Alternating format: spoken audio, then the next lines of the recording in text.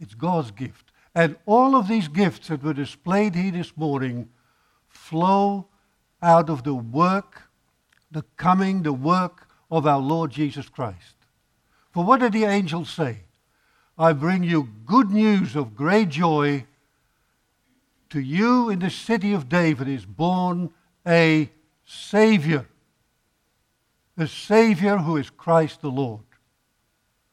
And the same message was brought to Joseph and Mary when they were told about the son that was to be born. You shall give him the name Jesus, for he will save his people from their sins. Which raises the question, who needs a Savior? And what do we need to be saved from? Well, let's ask a religious leader, a clergyman with an absolutely blameless record, the Apostle Paul, who said, Christ Jesus came into the world to save sinners, of whom I am the foremost.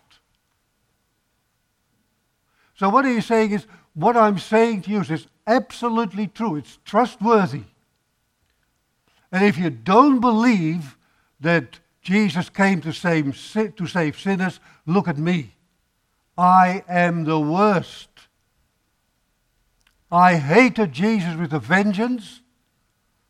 I did everything to persecute Christians and destroy the church. But I received mercy. Amazing grace. How sweet a sound that saved a wretch like me. But then I ask you, is it really necessary for us to be saved from sin? Murderers, yes. Adulterers, scammers, they need to be dealt with. At least rehabilitated. But we are largely okay, aren't we? We can make ourselves acceptable in the sight of God by being kind. A bit of spit and polish, we'll scrub up quite well, won't we? And the answer is no. Because sin is universal. It is all-pervasive.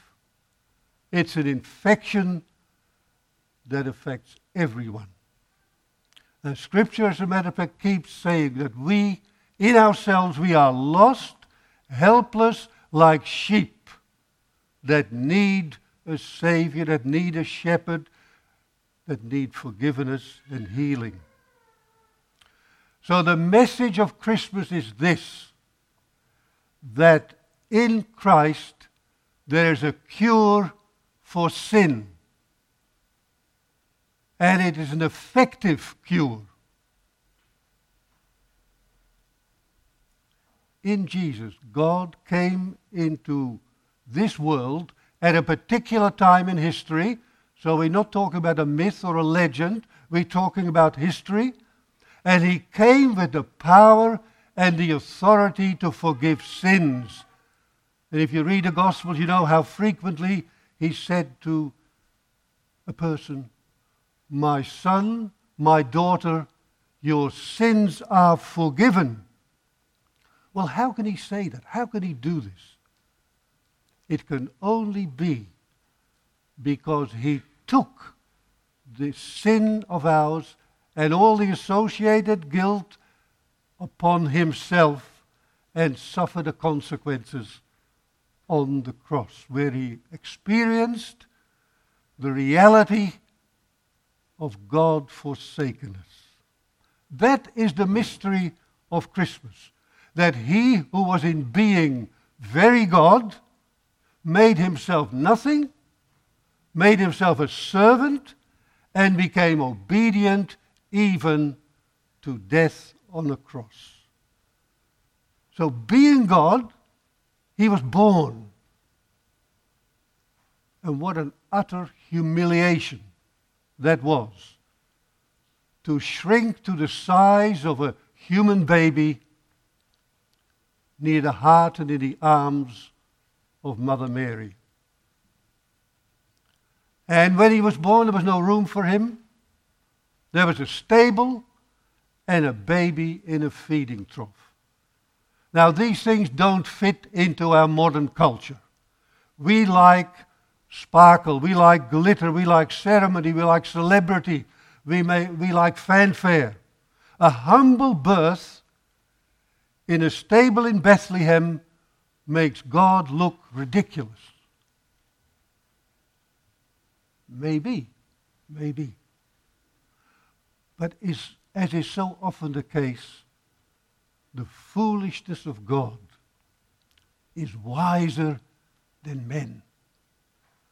Why did God choose shepherds to receive news of great joy? Shepherds who were nobodies. They were the lowest classes.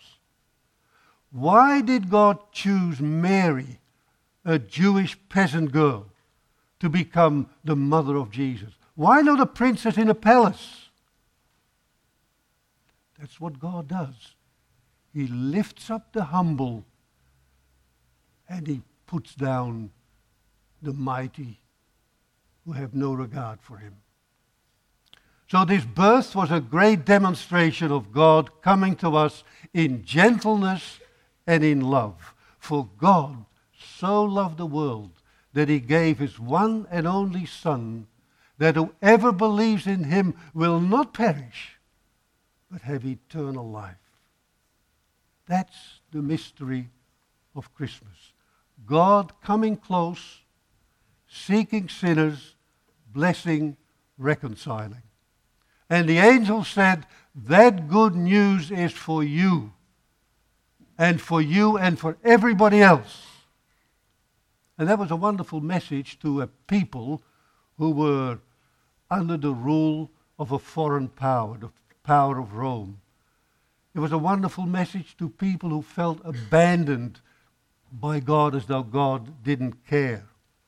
But then all of a sudden, there is an angel. There is an announcement, a breakthrough. God remembers.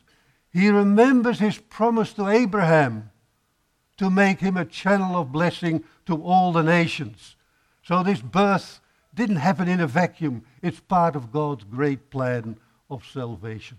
He remembered and took up residence in our neighborhood, in the person of Jesus, who becomes the bridge that spans that enormous gap that divides us unholy people from a holy God. Peace on earth and mercy mild, God and sinners reconciled. Friends, we need such a Savior because we cannot save ourselves. Try as you might through your uprightness, good works, self-denial, meditation, and so on. We cannot find God. God finds us by becoming one of us through the birth of Jesus.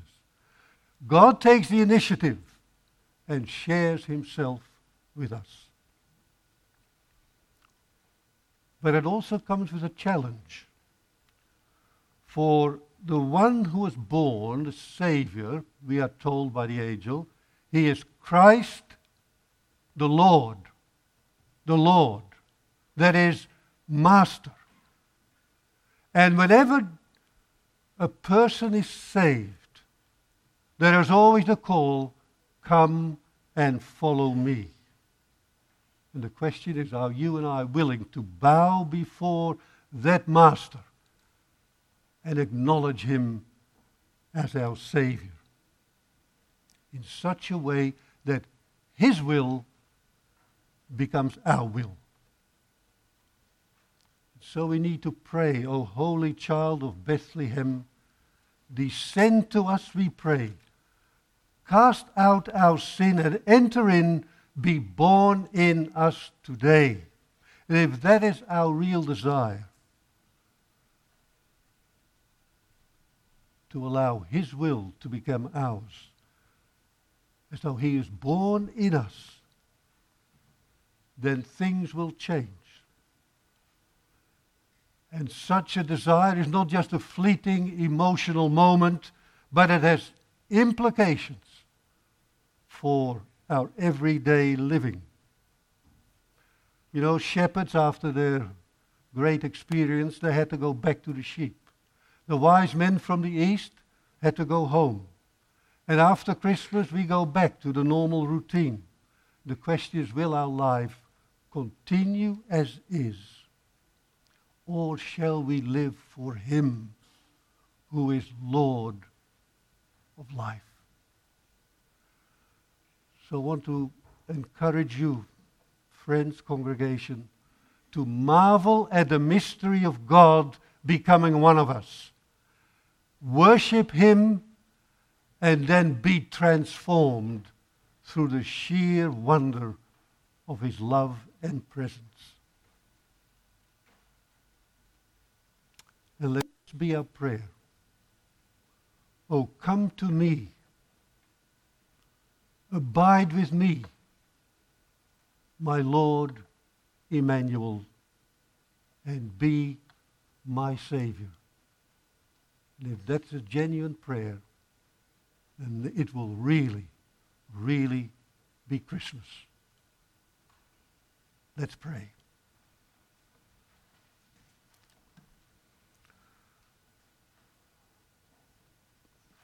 Lord, our Father, thank you for sending your Son to be our Savior,